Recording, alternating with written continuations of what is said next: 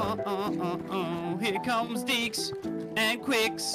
Either Coming that or at you you learn fast with it. a podcast. Break it down. Get it in your ears now fast. Quicks, Deeks, Cast, Pods. Welcome back to Two in the Basement, a Dead by Daylight podcast. This week, I get to talk to an amazing content creator and friend of mine, Valaris.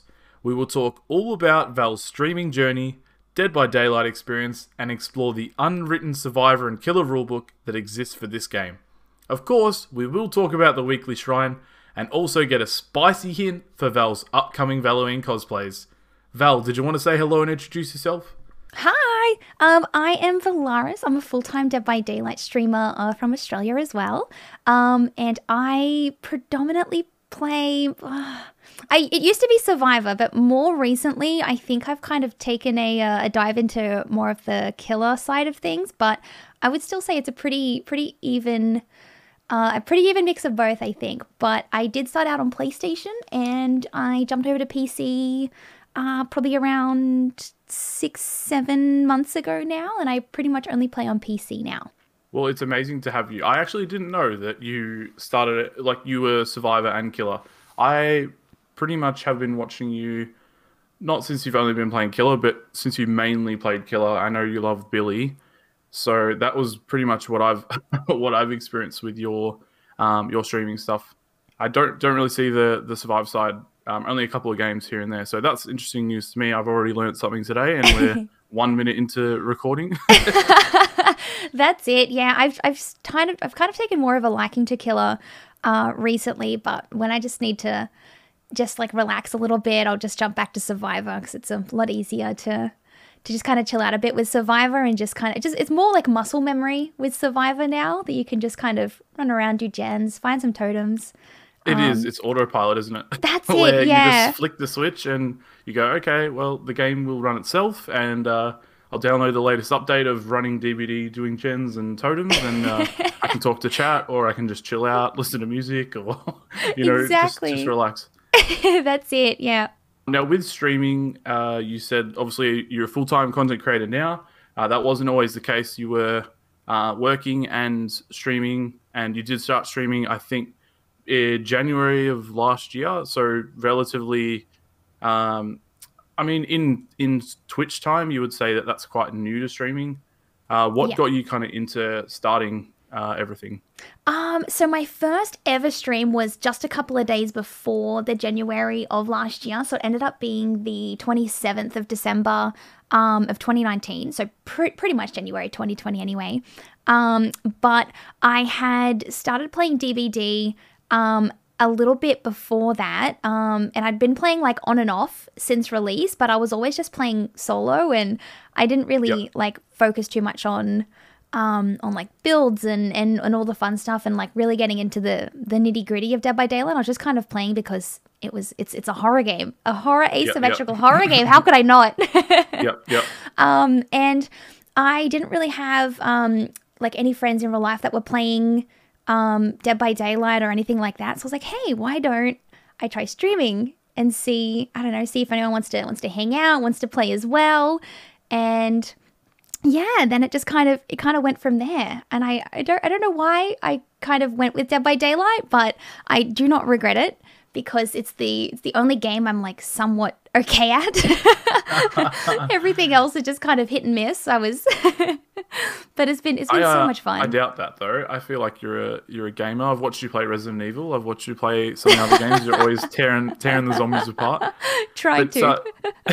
I think that starting out streaming for that reason is like one of the most purest forms of wanting to start streaming. Just wanting to share your gaming with other people and hoping that maybe there's some other people that want to even join in with you and play. It's the exact reason why when I started streaming Fortnite. It was, I was playing this game anyway, and I was like, hey, look, I might find some other people who come by the stream or run into me in game. If I have like Twitch in my name or something, they might come by and be like, hey, you did really well, or I've been having bad games, you want to play some games? And I met heaps of cool people, and as I'm sure you have through your time streaming, where you actually play games. I play a lot of DBD offline, and I play with those same people that I that I've met on stream, I get to play with them off stream and just kind of like chill out and, you know, do Discord or just, you know, play some games or, you know, play things other than Dead by Daylight as well. Like consider those people actually friends. So Exactly. it's a really cool and pure way to get into streaming. There's no other,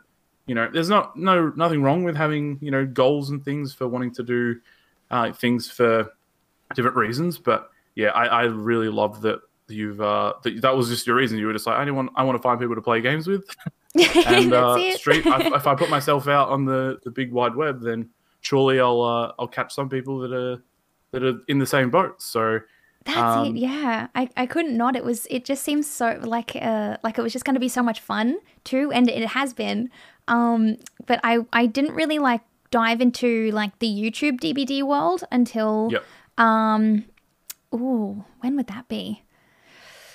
I don't know. I kind of missed out on everything DBD on YouTube for a long while. I don't know why I never really made the correlation of like looking for... In terms of watching DVD on YouTube? Or, Yeah, the first thing I kind of went to was Twitch, and it was really the first thing I had ever watched on Twitch as well was Dead by Daylight, and it was the one thing I kept coming back to as well, which I think was a sure sign that I loved the game, because I was just always like, okay, this stream is on. I need to go see how their games are going and how they're doing and everything. Whereas like for some other games and stuff, it was always like storyline based games that I would like watch people play it and then see what they were playing next and that kind of thing. But DVD was the one thing that was like, I wonder what builds they're going to use, and I wonder what's coming out next and that kind of thing. Yeah, exactly. And it was always a new character or a new ability or something, especially since you've been playing back from the start, or, you know, relatively close to when the game came out. I've only been playing for less than 2 years, so we've got vastly different, you know, memories of the game from how it was back then. I wish I could teleport back then and play back then, even though it was a super broken game. I would love to see all the broken aspects and everything. But it's quite funny that you actually were in the Twitch side of it so much when I was actually in the YouTube side of it, like way more cool. when I first discovered the game. So I actually discovered Dead by Daylight through BattleMick. Obviously, we both know BattleMick. Yeah. So I was watching BattleMick since he was like a 5-viewer streamer playing Rocket League, and I loved him. I loved everything about him. And he started playing Dead by Daylight, and I was like, what's this game? Seems kind of interesting. So I watched a little bit. Didn't really take to it that much, but then I pretty much discovered like True Talent on YouTube. And all of his stuff, I was obsessed. I was just watching every upload, every video. I wasn't really watching Twitch that much at that point. I think Mick was like one of the first people I consistently started watching. So once I realized that, hey, these same people that are on YouTube are actually doing live stuff on Twitch as well, that's when I kind of like fell into that Twitch world. And now I 100% watch Twitch more than anything, more than TV, more than Netflix, more than YouTube. It's the new TV. I say this all the time, both, you know, in real life and on stream and wherever I can, really, that we don't even need TV with our generation anymore. Absolutely. It's literally Twitch is that channel, and there's a reason they call it Twitch channels, because it's like you're hosting a TV show every night. Exactly. Which is amazing, because speaking of, I guess, you know, a Twitch channel and successful Twitch channels, you managed to get partner in a little bit over a year. So that's a really incredible feat. I had Jelly Oddie, a UK streamer, a couple of weeks ago, and she was also someone that had started streaming kind of around the same time as you, and also got partner a couple of months ago. So it's really, really cool to see people be able to start Twitch even.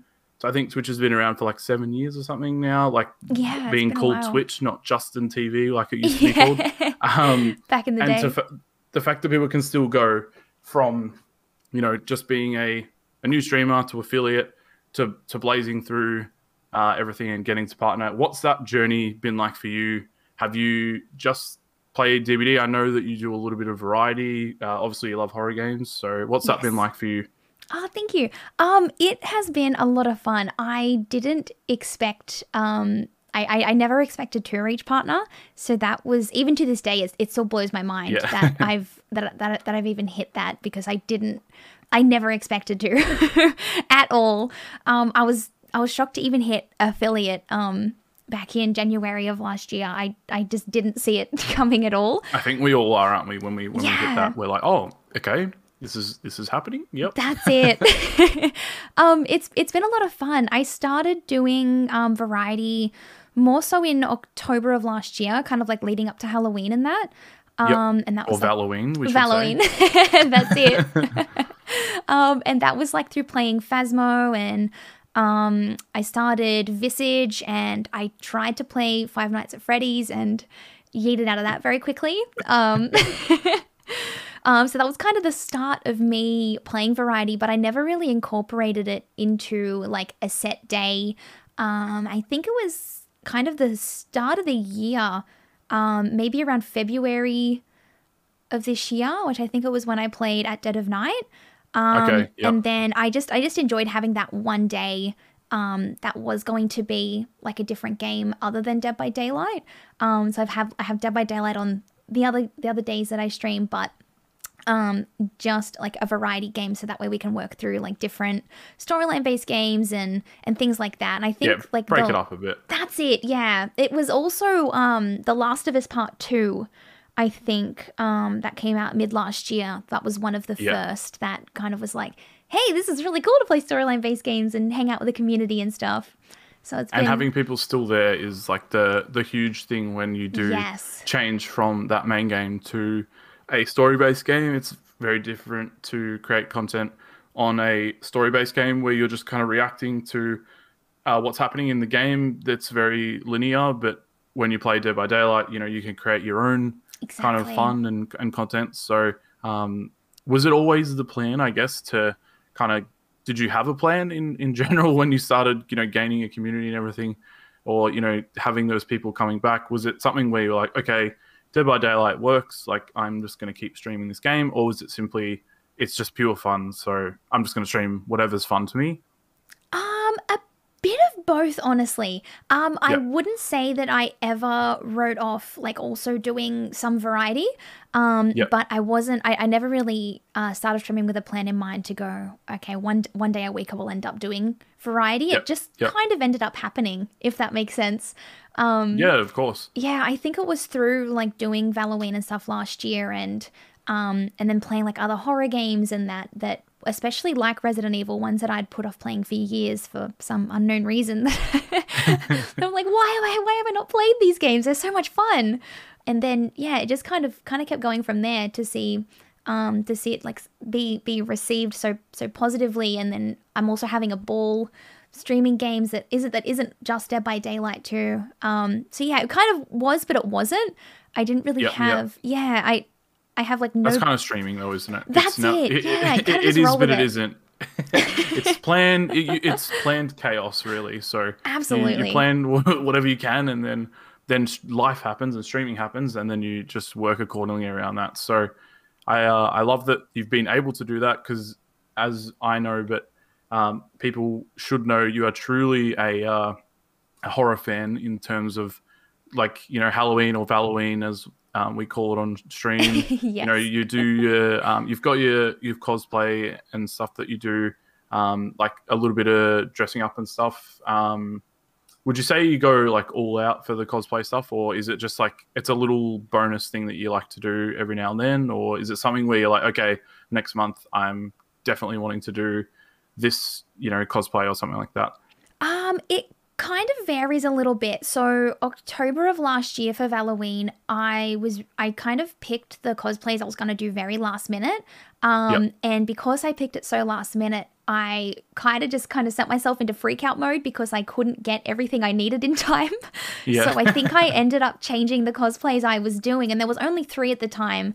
I think I ended up changing a few of them about 4 different times just because I couldn't find everything in time for it, because I started planning it too late. But this year I started... Sounds like me. Exactly, right?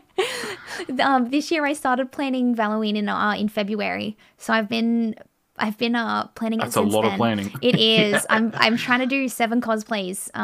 Oh my goodness. 7 cosplays this so year. Excited. So it's a little bit stressful, but it's still very exciting. I did Sally earlier this year. Yep. And that was a lot of fun, and that one took quite a few hours to do as well, being like all the makeup and everything that she requires. So some of them do, and I hope that I can. I'm trying to figure out how to best word this. That I can do what I'm planning on doing for Halloween this year successfully.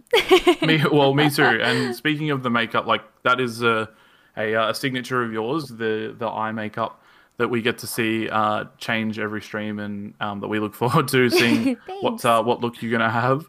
Was the cosplay stuff, is that something you've done previous to streaming, or is that just something that came up because you were like, hey, I'm on Twitch anyway, and I'm playing, and I love horror, so people are enjoying this, so I'm just going to keep doing it more. I know some people have like art backgrounds where they've always done kind of like, you know, dressing up and stuff offline and going to events and things. Like, yeah.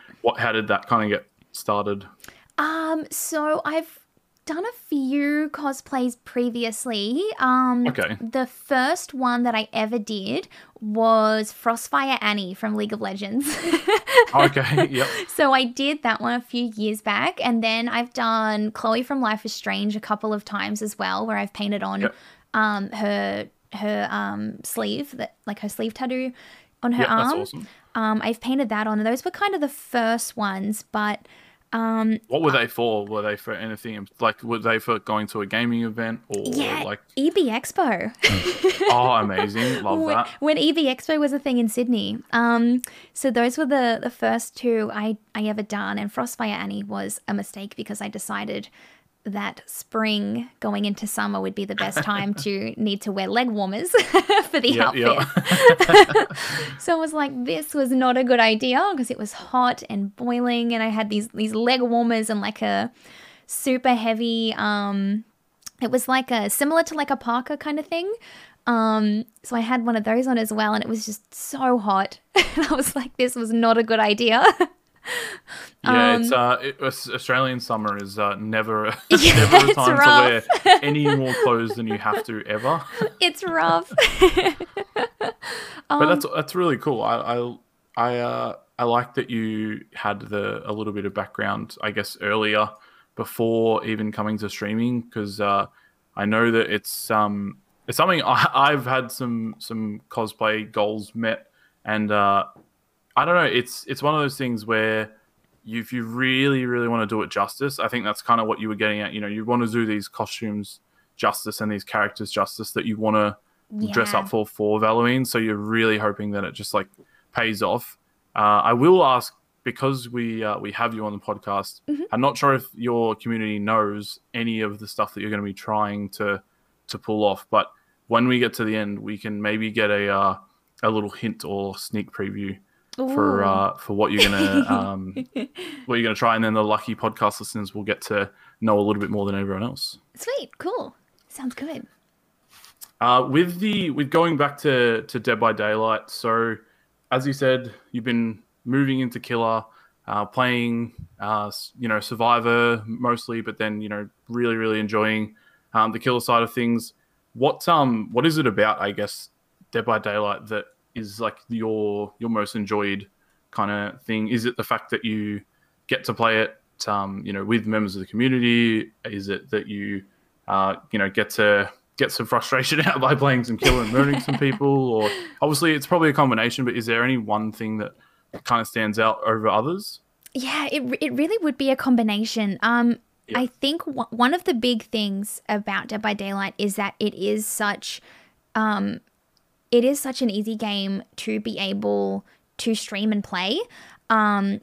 In terms of knowing that I kind of like know generally like where I'm going, and to be able to focus on reading chat. I think in that regard it makes it a lot easier for my brain to be able to keep up with chat and just kind of let kind of cruise control just take over for the game for the most part. So I would say that, but also based on how interactive it can be. And being able to Swift as well, have 3 other members of the community jump in and play some games as well is awesome. So it's kind of a mix of both, but what would you say it is for you? Well, for me, I started playing Killer mostly when I picked the game up. So it was just that feeling of being able to be the only person that was in control of what was happening in the game, because Yeah. I started playing DBD offline a little bit before I started streaming it. But when I did start streaming it, I was playing, Wraith only, and I was doing Killer all the time, every stream, and it was a lot of fun. And I didn't have anyone to blame. No, any mistakes that I made were all my own. So Yeah. I've definitely, we noticed that there's different people that play this game and have fun, as we're talking about, for different reasons. So I feel that you and I are quite different in the way that we play Dead by Daylight, in terms of, you're a lot more chilled, and, we're both hanging out with our community and wanting to chat and kind of enjoy our time there. But I'm just not going to sugarcoat it. I'm a sweat when it comes to games. So like, I want to get in there and just absolutely push myself to the next limit. So I think that's why Killer and learning the game was really the thing that stood out to me. I think learning is something that I really, really enjoy, and seeing progress and getting better at something is one of my favorite things to do in life, whether it's gaming or bettering myself or whatever it might be. So I think that was my favorite aspect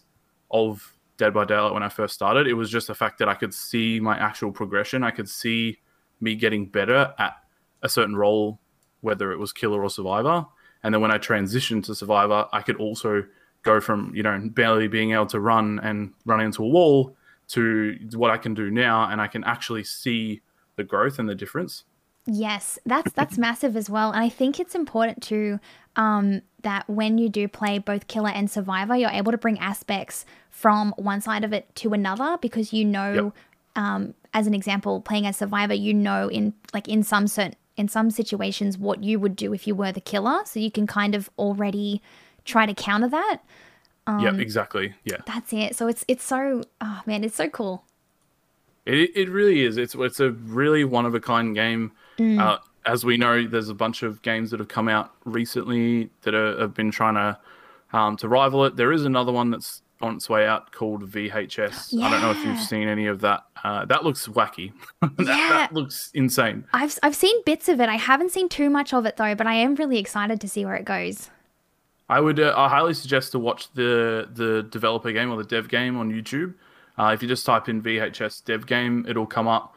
Apart from the guy that plays the Killer, who looks like he is having the worst day of his life. Oh no. All the survivors look like they're having heaps of fun. So that scares me a little bit, because the last thing we want is a DVD clone where killers look like they're having the worst time of their lives sometimes, and the survivors are just running rampant.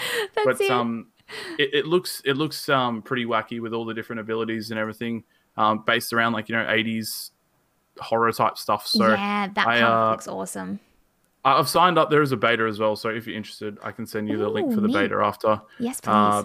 Because who knows if we get in or not? But it's a cool thing that goes along with streaming, is when you can find these betas and stuff. If you can get yourself and people from your community in, you already have people to play with. You don't have to worry about that whole am I going to get a lobby together? Am I going to be able to find anyone else that has the beta? It's like you've got 50, 100 people that you can potentially send this out to. If you've got Discord, you can always post it in a Discord, and people will be like, yes, I'm down to any new content or anything that's related to, horror type stuff. I'm in. 100%. That's it. No, I'd be definitely keen to try out the beta as well. Yeah, that's awesome, because I am very, very excited for that. In terms of DBD again, with the way that we stream, so I'm very educational when it comes to both Killer and Survivor, explaining through my plays and I guess talking about what I'm doing as I'm doing it. With your gameplay, I guess, with the more chill aspect, as I call it, is there a reason that you? Because I feel like a lot of the time you are kind of just playing, and the result isn't really a worry to you. It doesn't matter if you get 4 kills when you're playing Killer or 0. It doesn't matter if playing Survivor, if you escape or if you don't. You are just really, really there for the journey. And I guess for me, someone that is more not focused on the end goal, but the end goal means, I guess, a little bit more to me in my eyes. Yep. I don't know have you been competitive in real life outside of gaming or anything, or is it you've just always been someone that wants to get out there and play more than just compete at a game or something? Kind of. I can get a little bit competitive when I play the likes of COD. Yeah. But for some reason, when I play Dead by Daylight, I'm just more so like there to have a good time. I just really enjoy the game, and I do still try to get kills and stuff. But I just try to play the game as fairly as possible too, if that makes sense. Yep. So that if I can finish the game and 4K, and feel that I've played fairly and that it was like an all round great game, that to me is a win. Even if I don't necessarily get the 4 kills as well, but think I played as best as I could, that is still like, I would probably say one of the most important things to me, because I feel like it's important to make sure, for me personally anyway, that the other survivors, if I am playing killer, are also having a good time. Because I don't want it to, the last thing I would want is to like, is for anything to like snowball, and then, you know, we have less people playing because they're just kind of continually having bad games or anything like that. So in that regard, I do try to play as fairly as I can, and if I can get the kills or if I can escape, then that is just a bonus. But if I can have some fun and some jokes along the way and some memes, then that's even better. Yeah, no, it's so true, and it's something that people don't think about, and this is one of the, it leads perfectly, we'll go back to that a little bit, because that's one of the main things that I wanted to chat to you about as well, in terms of, you know, the fairness of the game and stuff like that. But it is so important to remind people, and I'm glad that it's something that you brought up now, and it's something that's on your stream, because I also I never played unfairly, but I definitely play to win. I play fair. a little bit different compared to some other people, and by no means am I saying that I'm better than this person, or exactly, you're like, you know, this person's not good or whatever. It's everyone plays differently. Absolutely. But it's so important to have the reminder that there is 4 other people on the other side of that game. There is 1 other person on the side of that. If you're playing Survivor and you're playing Killer, there's a human, like there is a literal human being on the other side of that. We were talking about this the other day, and we were talking about, you know, people feeling targeted personally off, you know, either as a streamer or even not as someone that streams, even if you're just playing the game with the end game chat on PC, like people will come at you like, if they know you somewhat, mostly streamers, because, you know, we give ourselves to the internet. We tell people more things about our lives, so there's more information or ammunition out there. But basically, you know, when people make personal attacks about you as a person when you're just playing a game, it's so disheartening for me. And it is, what you're saying, you know, we could have I don't want to have a direct result of the way I play that makes someone stop playing the game, because that would be, it would be horrible, because I would feel terrible that, you know, that person has stopped playing the game because of what I've done. Yeah. But also, it's going to, the player base just gets lower and lower and lower and lower. Absolutely. To the point where no one's going to be playing. So exactly, yeah. I feel the same thing as well. That's why I do try to kind of turn most of my games. I still try to do as well as I can, and still try to 4K when I play Killer and that. But if it is a fair game at the end and the survivors escape, that's absolutely fine by me. It's all just fun. And the one thing I try to I try to remember as well is that I leave every game at the exit gates. Yep. It's such a good mentality. That's it. You just gotta leave that game there. The entity has claimed that game now. It's done and dusted. On to the next one.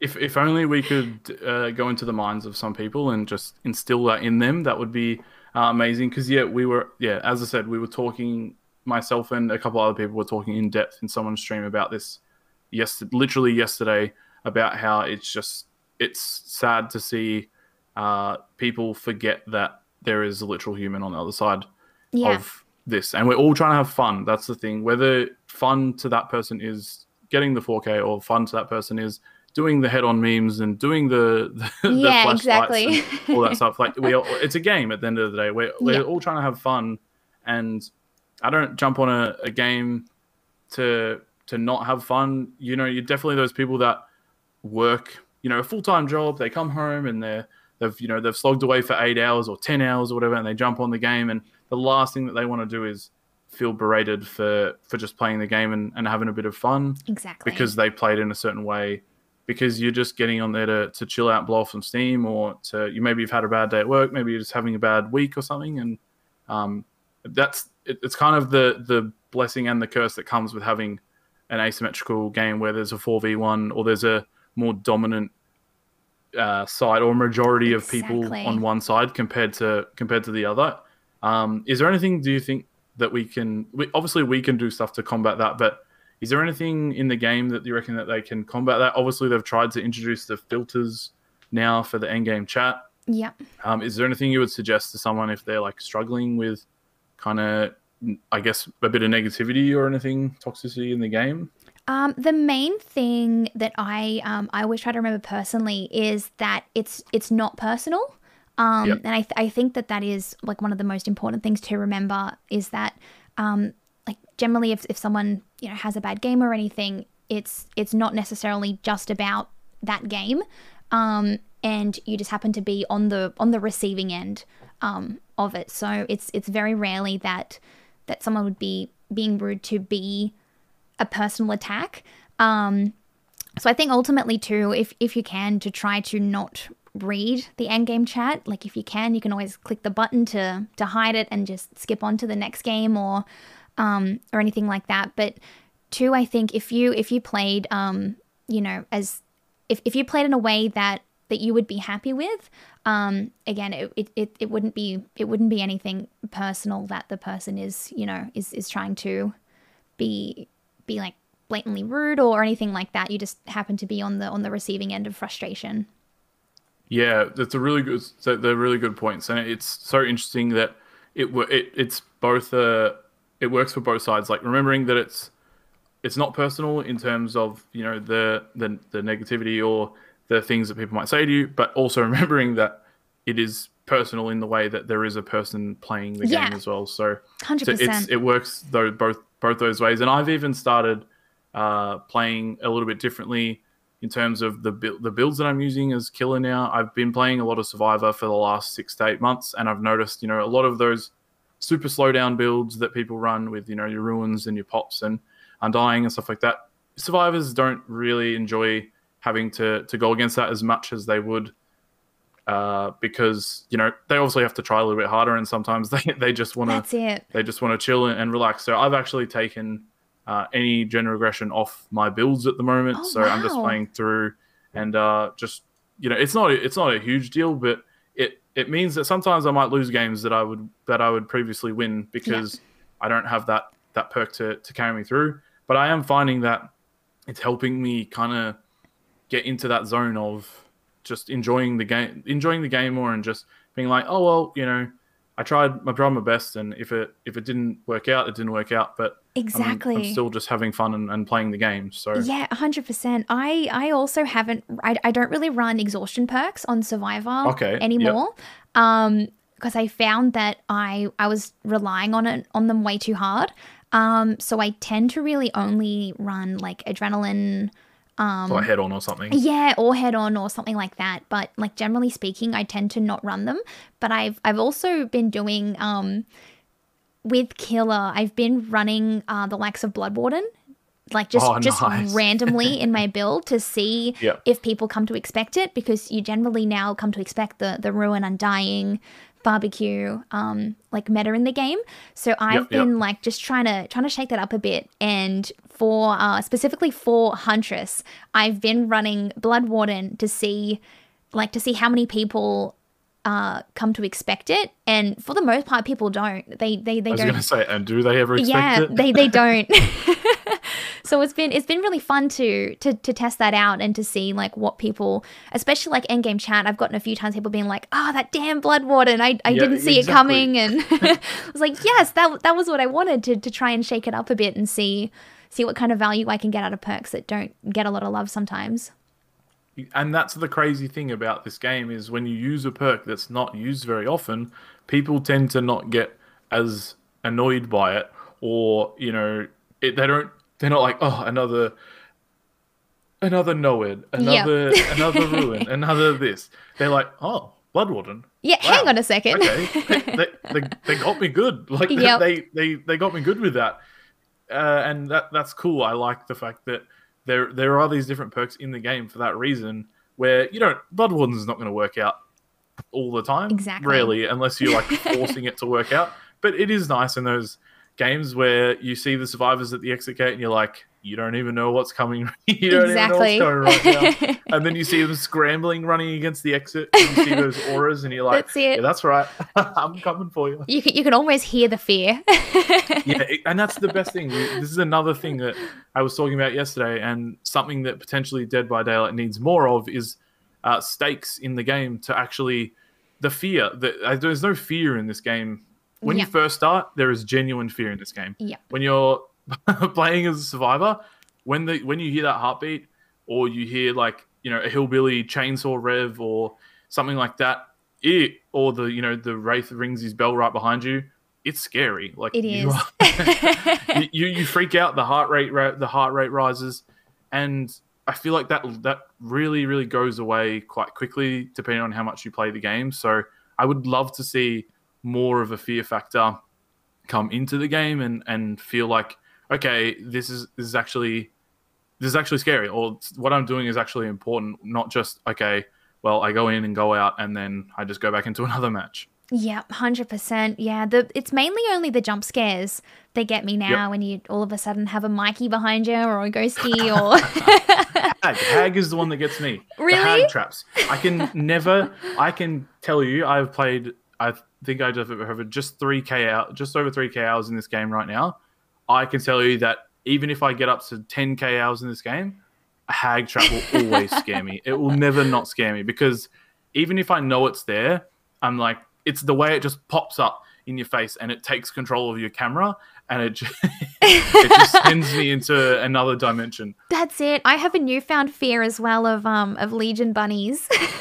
Oh my goodness. I had a community member use a Streamloots card to make me search the basement chest, and I didn't realize that same community member was sniped us in the game and was playing killer and was waiting in the basement. Oh, that would have been so good. The way that little the big bunny smile with the blood as well. I just rounded the corner to see them, and I just screamed and ran. So Screamed scary. and never came disabled. That's it. Deleted that card. Exactly. Deleted all the copies that anyone had of it. Uninstalled. No resources. No crafting. You're all banned. I'm done with exactly. streaming. It was so scary. I wasn't expecting it at all. So it's I think it's those the jump scares that you're not expecting as well. You can kind of prepare yourself for a Michael Myers jump scare or a Ghostface jump scare, because once you're versing a stealth killer that is what they ultimately need to try and do to be effective with their own power. So when you have the killers that you're not expecting to not hear a terror radius 4 or anything like that, and you just round a corner and see them standing there, it's so scary. Yeah, I did this the other day. Someone made me run Insidious on Wraith. So obviously that's a terrible perk for a killer that's a stealth killer. But I actually got it to work at one point. So I uncloaked and I stood still against a wall, and then the survivor thought that I'd left, and they came running around the corner, and I hit them, and I reckon that I would have scared the pants off them, because they would have been like, hey, what? He's not cloaked? How did he do this? He's hacking. I love that. Because no one sees Insidious unless it's a bubba in the basement. Exactly. Like, that's the only time you really expect it. Exactly. So, And again, you come to expect it after the first time, so you kind of prepare yourself for the jump scare, so it's not as scary when it's a killer that you come to expect the jump scare from. exactly. But well, I guess kind of touching on the whole stakes thing, and like adding a little bit more, I guess, fear into the game. Have you would have heard of the game Hunt Showdown, where you obviously you get a hunter and you go into the bio, and if you die, you lose that hunter, and like you lose the perks and stuff that you had on them and the weapons. We were talking yesterday again in the same stream I was watching, we were talking about potentially, and a little bit in my stream, we were talking about maybe there could be a way to introduce something like that, but it might be a little bit too late for DVD now. But a game, even a game like this VHS game, where the stakes are higher, that it'll give more weight to actually escaping and trying to do the objectives. Because right now in Dead by Daylight, the meta is, and the thing is, for the people that play it, like the higher MMR, the higher level, they just want to be in chases all the time. But the reality is there's only one killer, so there can't be 4 people in a chase all at the same time. So the other people that aren't in chase are either running around, with flashlights waiting for the killer to down the person, which is fine, but that puts, that can frustrate the killer at the end of the day, because they just feel like the survivors aren't doing the objective, and then it gets to a point where it feels like the survivors are so much better than the killer potentially, and they're just bullying the killer because, they can't down these survivors or whatever. Or you have survivors that are only going in to do the generators and have no issues, which is fine because that is the objective. But we were just kind of talking about, is there a way for the objectives to have more weight for those higher or more long-term players? Because there needs to be an incentive to completing the generators and actually doing the totems and the objectives. Otherwise, people just avoid doing them, and then when they don't get chased, they just complain and get annoyed that they've not been able to be chased or something. So we were thinking like even a system where you get a character, so it can be still Bill or Feng or whoever in the game, and then you get perks that you earn with with certain points, and you equip those perks. The more times you escape, the better perks you can keep equipping to your character. But then if you die, then you have to essentially purchase another character, pretty much exactly the way that Hunt works.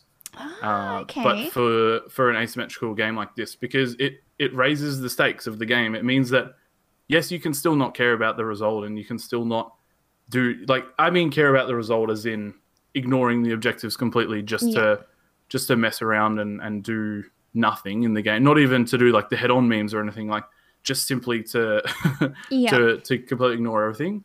I guess, do you think that would kind of work? Maybe not in Dead by Daylight, but even in a future game?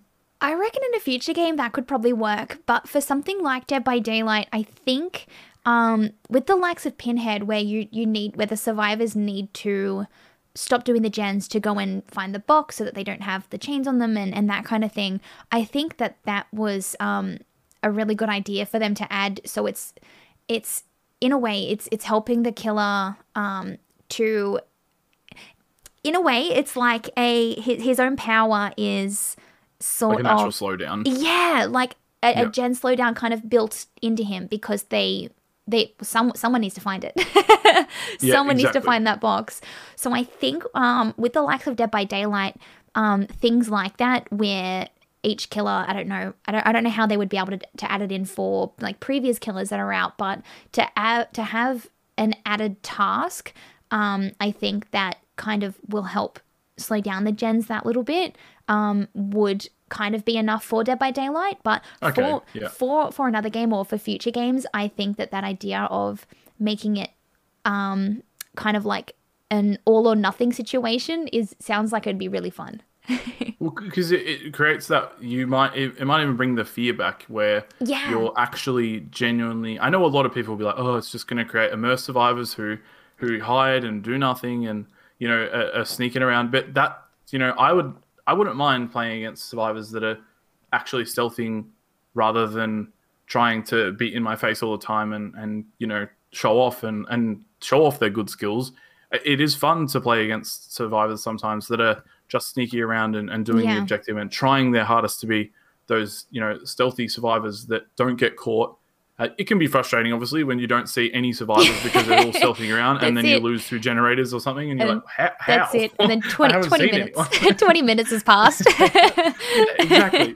But it could raise, it raises those stakes, and for survivors especially, it creates a more urgency, like a more of an urgency to actually escape and do well, because I could imagine that, hey, I've escaped 5 games in a row. Now I get access to this cool new item or this cool Yeah. perk or something. The killers, oh, hey, you stopped, 3 survivors getting out or whatever in your last 5 games. Here's an extra thing that you can use, because that would not only make the game different, again, more different every couple of games. It would also add that fear factor back, because it's just completely gone from Dead by Daylight once you get to a certain point, I think. Absolutely, yeah. I think as well that they had also tried to like previously implement that with Nemesis and having the zombies, where it's kind of like that extra. There's that extra something that survivors have to keep in mind and be concerned about. Whereas you have like the killers that have come out a long time ago, when you know that you're versing a huntress, that you just have to keep an eye out for, those stray hatchets coming flying across from the other side of the map and that kind of thing. So I feel like that extra sense of urgency is massive. And I think even adding more variety to items, I don't really know what else they could kind of add in there, but more, I guess, something other than a flashlight, a med kit, and a toolbox for survivors as well could be fun. We do obviously get like the firecrackers and stuff for events, but I don't know. A new item would be I think would be massive and be just so much fun. Yeah. I think that potentially, I don't know how much you know about I say no, but I don't know if you know of the Boon Totem that's going to be coming out for survivors. Obviously, when I say no, I don't actually know anything either. I just know what I've heard. Yep, that's it. But that in itself excites me, because that is going to be a different, not a different item, but it's going to be a different gameplay mechanic. Again, we've just got the box, we've got the Scourge hooks, we've got, the hex play thing where it spawns a hex totem that's, ongoing through the game. It grabs dull totems and turns them into, hex totem, which is nothing new because we've had Noed, but it's exciting to see them to do the Boon. Do you have any ideas? Because I was talking about this in stream yesterday. Do you have any ideas about what powers you potentially would like we could see, or anything you would like to see as a survivor from one of those survivor totems? Oh, that is a really good question. I'll put you on the spot. Yeah. But I can give you an idea of mine, and then what's yours? give you a little bit of time to think about something that you might think. The one thing that stuck out to us recently is that they've been, with Hex Plaything, they brought in a totem where only from a certain distance you can see that totem. So within 16 meters, that totem lights up for the survivor. Yep. It's also a totem that's been brought in where it's blocked for all other survivors, except for the first one in that first 90 seconds. So 2 mechanics that we haven't seen in the game previously. The totems lighting up we have with, Detective's Hunch and maps and things like that.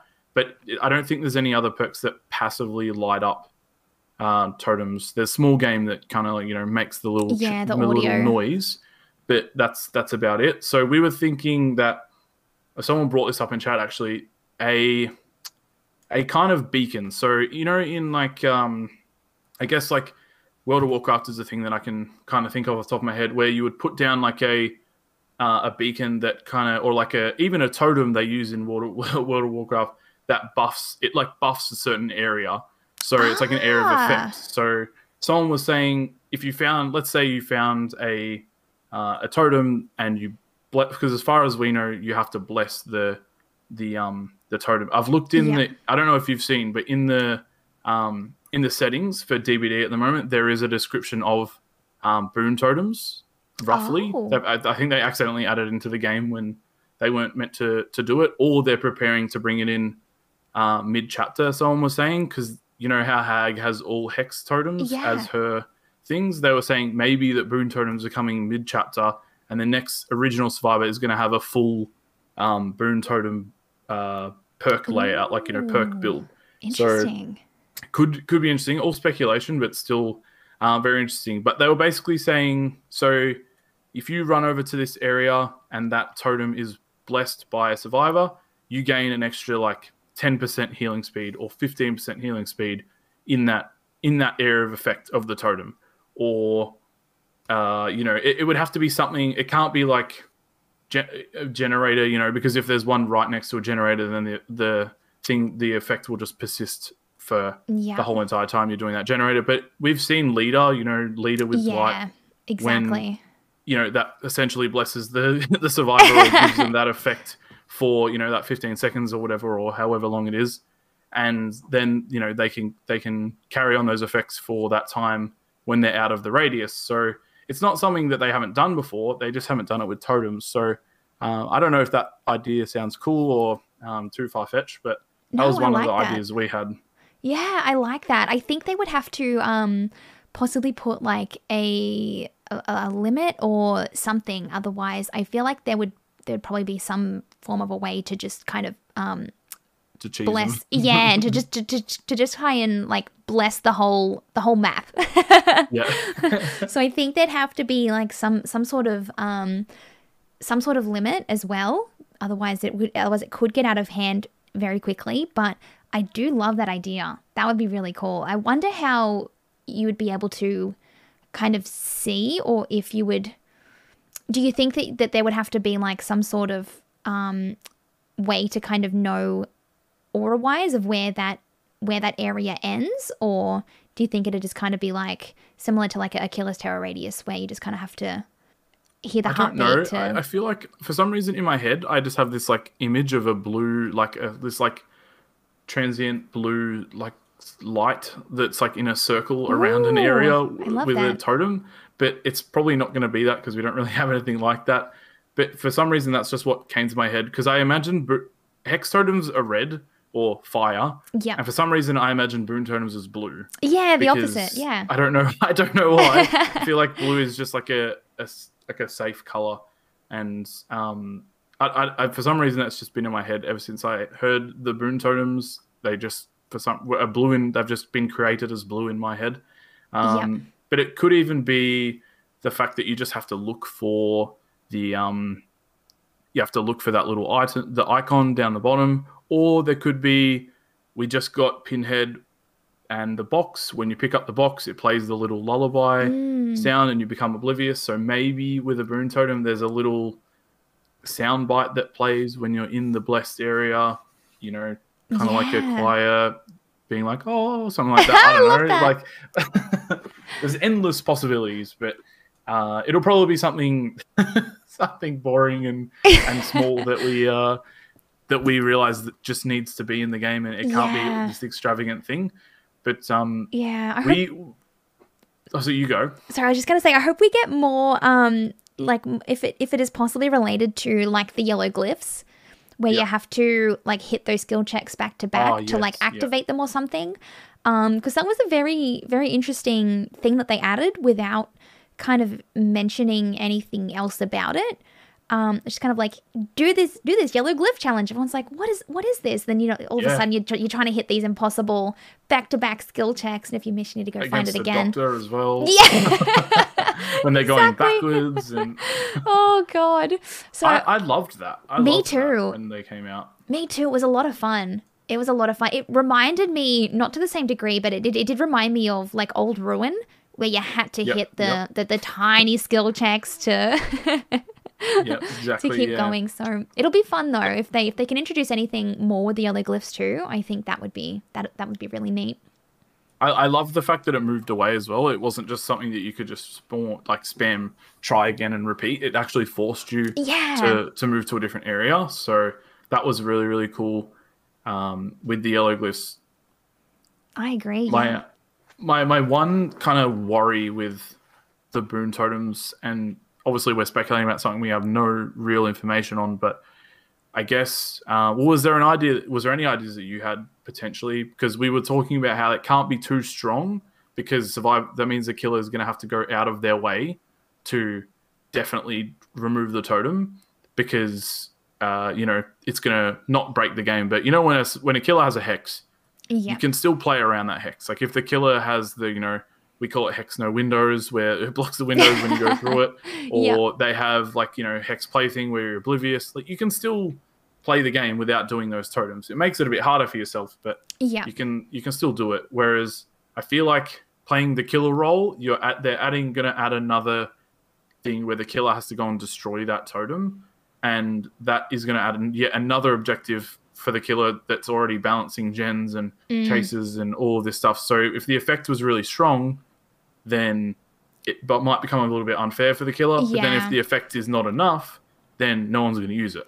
Exactly, especially if it is something like where if it isn't balanced correctly and every survivor can bring it in, and the killer's trying to find, you know, four different boon totems to even progress the game, that's going to be ridiculous. But I think if they can find a way to balance it, similar to what you said too about like one area being that blessed area, if the killer can see that too, I feel like that may work well in terms of being like a risk versus reward. Like you're getting that extra buff, but the killer knows that it's happening, and it's up to them whether they're coming to stop you or something like that. So I feel like that could help balance it a bit, but I also don't know if that could throw it too far, maybe not too weak to the point where it's just not going to be used. Yeah, that's it. To where it's just kind of not even worth bringing at that point. We were also talking about the idea of the fact there's probably going to have to be new totems. Like, if there's only 5 totems and a killer brings a full hex build, then there's no free totems for a survivor. True. So we were thinking that instead of a hex being cleansed and it blowing up, if you had a boon totem perk and you went to one that was a hex, you would turn it into a boon totem potentially. But the wording of the boon totem description definitely says bless a dull totem. So it doesn't seem like that would be the case. So I'm thinking we might even see more than 5 totems in a game going forward.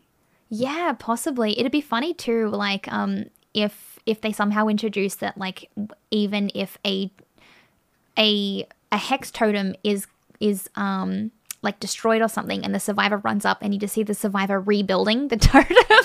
Oh, that's even cooler. That could be so fun. And then that's how they then bless it after that, by kind of like rebuilding it and kind of claiming it as the survivor boon totem instead.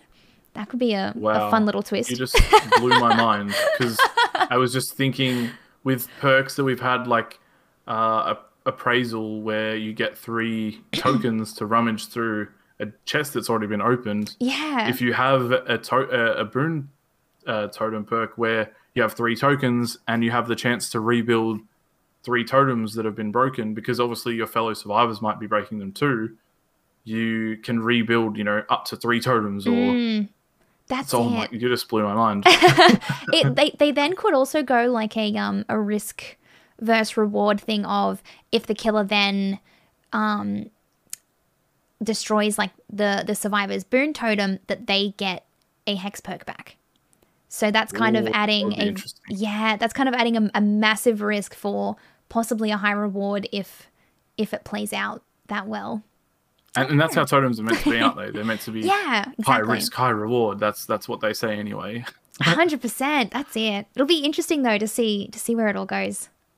The main thing that we have, and the last thing to touch on this, is that I want it to be a survivor buff. I don't want it to be a killer debuff. Yes. I want it to be something for the survivors, because we don't need the survivors having a different way to debuff the killer when the killer is just trying to play 100% and has no control over that. That's it, yeah, because then you're also adding in like too many things for the killer to worry about, whether it be items or the other perks in the game, and then the wall tiles, and then not to mention how maps can come into play with it too. It could be way too much if it is a killer debuff. Exactly. It was too overwhelming and just too much going on. So trying to keep it simple, but also not boring. That's it. Simple but effective.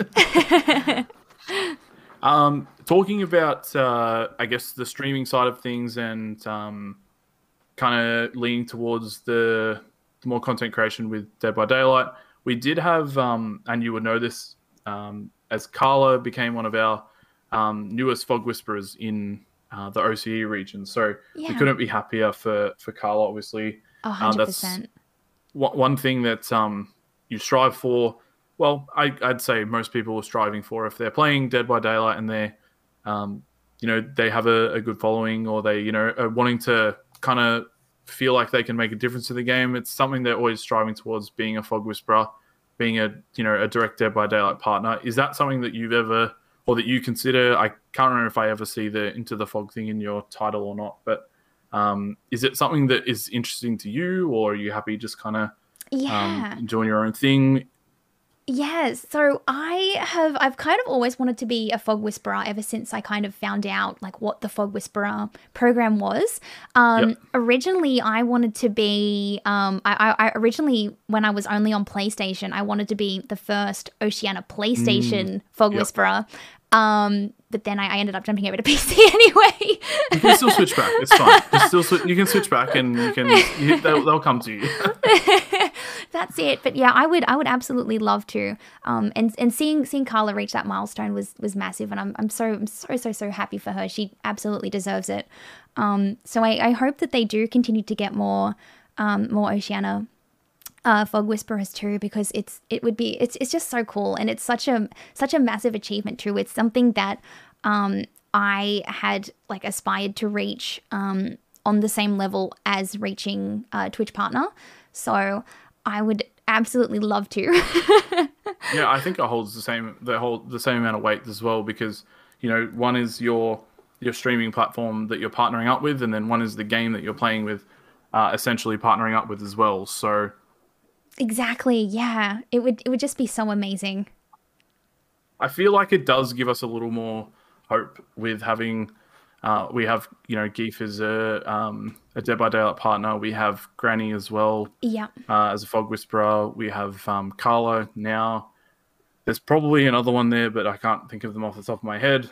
But I feel like it gives more hope for the Oceanic region to get kind of noticed, or even having someone there in your corner. Like, obviously I know Carla on a personal basis off stream as well, to a degree, and having someone that you can go to talk about the game, and actually potentially I had an issue with a certain thing that was going on, and I was able to voice it to her, and she was able to actually bring it up in the Fog Whisperer Discord, and it actually got acted on. So it was kind of cool to have someone that you trust, and that they trust you enough to actually listen to what you're going to say and see an actual change or an actual effect from that. So yeah, I think that's important too, especially in games like Dead by Daylight, to have to have people there that you can talk to without, because the devs would just be inundated with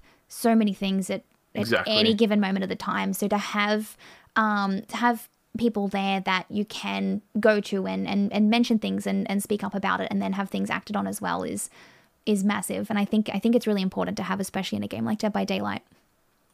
Yeah, 100%. And fingers crossed that I think that in my personal opinion, you are like a perfect candidate for the program. Very similar. Right back at you. Very similar to Carla in my eyes, in terms of you just bring out this wholesome and like beautiful community where you are trying to promote just 100% positivity. There's not a toxic bone in the body there that's wanting to bring out any of this negativity, both, even Dead by Daylight and just in streaming in general. So I think that's what they need. They don't need, yes people that are just going to agree with everything they say, and that's not what the program's about. But I think it's just being able to be honest, but also just having that positivity. It's something that is taken for granted these days, and it's rare to find. So it's one of the reasons that we all love, and I love watching and hanging out in your stream, is because of that. The ability to bring together people and have, like, I know you definitely have that comfy stream vibe where you can just put the stream on and you can. It just feels good. It feels like you're hanging out with a friend, which I think is like the perfect way to enjoy and have a stream when you're playing a game that's about running away from a murderous killer or something like that. Oh, thank you. Yeah, keeping like a good sportsmanship vibe in games, I think is massively important. So I try to do that as best I can. Yeah, and you smash it. So Thank fingers you. crossed, I will be your biggest advocate to Right back at to make ya. that to make that happen one day. Thank you. It's really kind. The we've been talking for about an hour now. I still have some other stuff if you Yeah, of are able to course. keep chatting away to me. One of the big things that I've been looking at and that I've been kind of wrestling with for the last couple of months is I've been teaching a lot of new people, not only on my stream, but I've also I think you know this, but I taught two of my sisters and my mum to actually play this game now, so we can actually have a full family Swift when I when love we play a that. Survivor now. And I love that.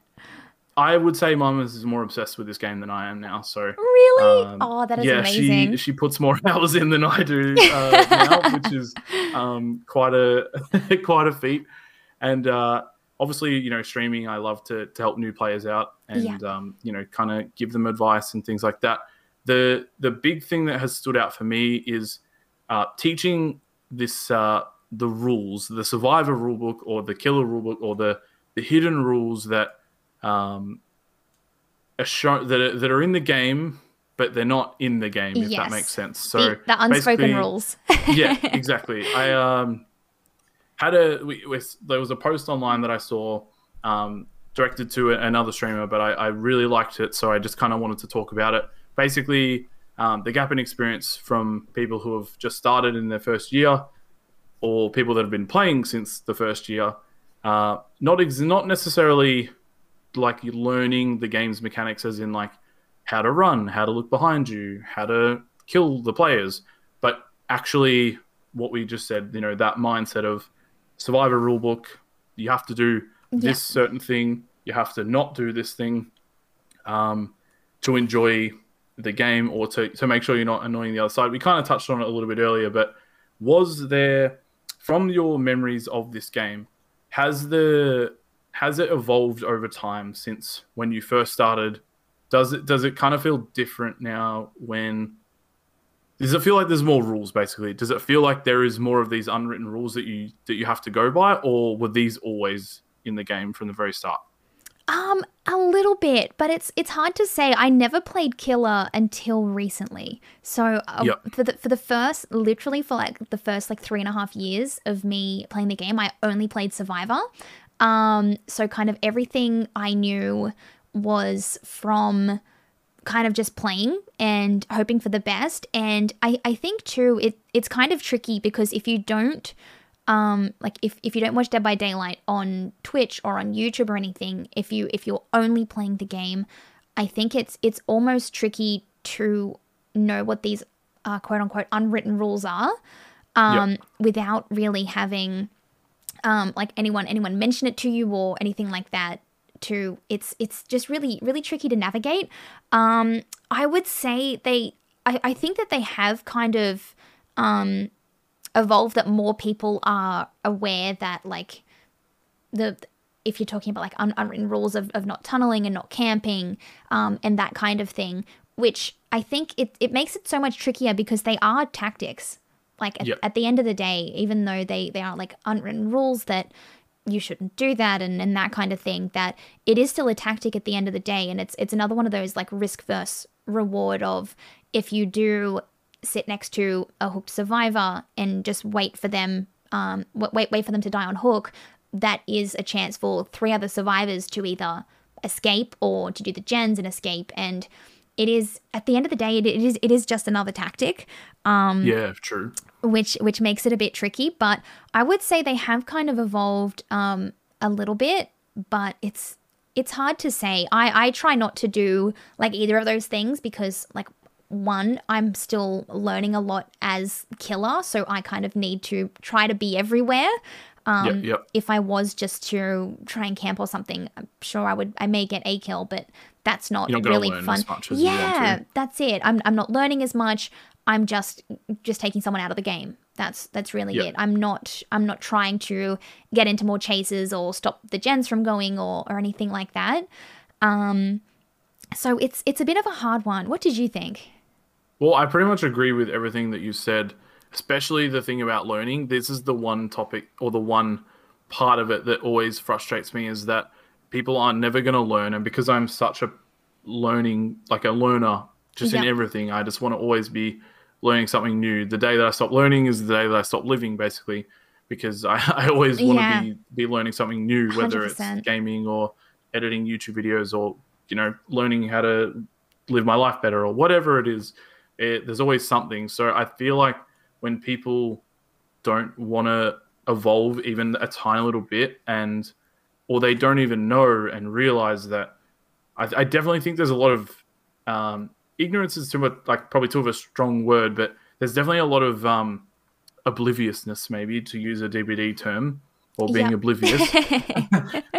Like when it comes to the whole, I've hooked a survivor. I am a killer. I'm trying to kill the survivors. I'm going to kill this survivor because that's my job. And then I'm going to move on to the next one. And the game doesn't do a good job at kind of telling you that, yes, there are 5 generators on the map. Yes, there are there's totems on the map, this kind of thing. Yeah. But the game, I don't think, does a good job at telling you that you actually have to try and protect these things. It just says to you, you're a killer, go and kill people. Even in the tutorial, your job, it shows you how to break a pallet, it shows you how to kick a generator, I think, and it shows you how to grab a survivor out of a trap. It shows you how to trap someone, it shows you how to hook someone, and it shows you how to, chase someone and down them. So Exactly. it doesn't really show you too much. And a lot of these rules are killer rules that have been created by survivors. So this is why when we talk about it, we're probably mostly going to be talking about the killer side of things. Yeah. But I just think it is maybe now the responsibility of the game to kind of help with survivors, to help learn that there is no rule book, there is no way that you have to say you have to do this or you have to do that. But inherently with your playstyle that you were saying, you try and play as fair as possible, which means that you are automatically, not that you're trying to do it, but you're automatically playing into that false survivor rulebook Exactly. that's created because you're playing in a fair way, which is all it is. If you break it down, the survivor rulebook is just playing fairly for the survivors. Yeah. But there is there's kind of no flip reverse for the killer. So there's no killer rulebook where saying survivors aren't allowed to do 2 generators within 30 seconds of each other Yeah. because it's too hard. There's nothing there for that. But there is one saying, well, you're not allowed to go for the same person who's in your face that's injured in front of you because that's tunneling and it's not fair. Exactly. Where that's the kind of thing where it brings into what you said, where it is a tactic, and sometimes you have to make those plays. And yes, even if you are trying to play the most fair that you can, Yeah. a survivor will sometimes be the only person that you can find, and it is I think it can be unjustified to just kind of go off or get annoyed about these whole the rules that have been put in the game that aren't actually rules, Yeah. just because this thing's happened. So basically my question, and something that we can kind of touch on and explore further, is there a way for the game itself to potentially help with learning these extra rules, or is it just something that is a trial by fire and you have to just experience and get yelled at, or people get annoyed and deal with? Yeah, that is a really good question, and it's also a very tricky one, Yeah. because sometimes you can be forced to play like that, like in terms of like there will be just as 2 examples, if there is a lobby and 3 of the survivors are playing the same character dressed the exact same, and you're trying to Yep. actively not tunnel, but you just go after the one you see, and that is the same person that just got unhooked. You can't really be called out for tunneling or anything when it was unintentional, because you can't you know, if they're all dressed the same and everything, and the survivor looks the same as the other two, there is no way to tell. Exactly. And then on the camping front as well, sometimes you can have literally both doors 99'd. You get a survivor, and you hook them, and you literally can't go anywhere without throwing the whole game. So there's sometimes you literally just kind of have to, I guess, like proxy camp in a way, because you're kind of forced to, because the other survivors want to save. So at times there's not really anything that you can do about it, and it is just still a tactic. That end game one is a little bit different, and that's the only time that I really say to people, because people ask me and they're like, well, you know, is it okay to you know, essentially camp or stand in front of the survivor that at the end of the game, when the doors are prepped or the doors are being done and, you know, there's no gens left? And I said, yes, it is, because at that point your objective is to kill the survivor, kill that survivor. You know, there's nothing left to protect. There's no totem that you need to go and protect as a hex. There's no gens that are left. Your objective has become to kill that survivor. And I say has become that because in my eyes as a killer, your objective is to not kill 4 survivors. Your objective is to stop 5 generators from being done and the doors being powered. Exactly. That is my opinion, and that is how I see the game, which is why I tend to protect my generators more than potentially going for a kill if I have to or something. But I think if more people saw it like that, then they would understand, okay, objectives are done. Of course the killer's gonna stay at the hook because there's nothing else for them to do. Exactly, yeah. And then if they're kind of trying to go between two different doors that are close together, that's enough time for the survivors to be able to unhook and then just get the 4-man escape anyway. So at that point, it's kind of like you may as well just kind of throw the game without, you know, being able to stay at the one thing that you know the survivors will try to come back for, and that is another survivor. So at times you just kind of have to just try and forget about the unwritten rules in circumstances like that. For sure. But I think if the game is fun, like if you had a fun time, if the survivors had a fun time, I think that is like a massive win in itself. But I love personally like a lot of the new perks that they've just brought out, especially with like the Resident Evil chapter with Jill and Leon's perks of being like flashbang and blast mine and everything. They are able to kind of prolong the game that little bit more without you kind of expecting it. So I think honestly more meme perks. Make the game less serious, and people will stop having all these rules. Yeah, that's it. I don't know. It's a bit of a tricky one, but I've been getting a lot of value out of the likes of Blast Mine. Like as an example where you know the killer is going to like hook a survivor, come back and kick a gen because they seen you working on it, but little do they know you've actually just popped a Blast Mine on there and you're already, you know, over the next map over by the time that they get the pop on it. So I think if they could introduce more fun perks like that, it can kind of just automatically shift the game itself. Make that journey more fun rather than the destination of the 4-person escape or the 4 kills. Make the actual middle chunk of it, which is what most people fight for and want as well, to have that more fun in the middle section, so that it doesn't matter if the end result isn't exactly what you wanted. You still manage to actually have some fun in the game, which is again what the game is all about. I agree with that for sure. I think that in terms of Dead by Daylight themselves, they have actually implemented things, maybe not to do with the rulebook per se, but they have implemented things where you lose blood points as a killer when you do stay near a hook survivor now. Yeah. You lose like an emblem state, so it does make it harder to rank up, or you don't get as many points because you're not, going and chasing other survivors. Exactly. I think that's important. I don't know, as you said, there's so many different situations, and this game is so situational that you can't write down a rule book, because it would be too long. Like there would be too many different situations my only thoughts is when they do have the settings and they have the kind of like brief of what a totem is and what a generator is, and you know, the survivor guide and the killer guide. Maybe in there could just be like a mention of it, even just like a best practices or something, Yeah. like it's a workplace. But like even just it's best to even like not an FAQ but a beginner's guide or something like that, where Yeah.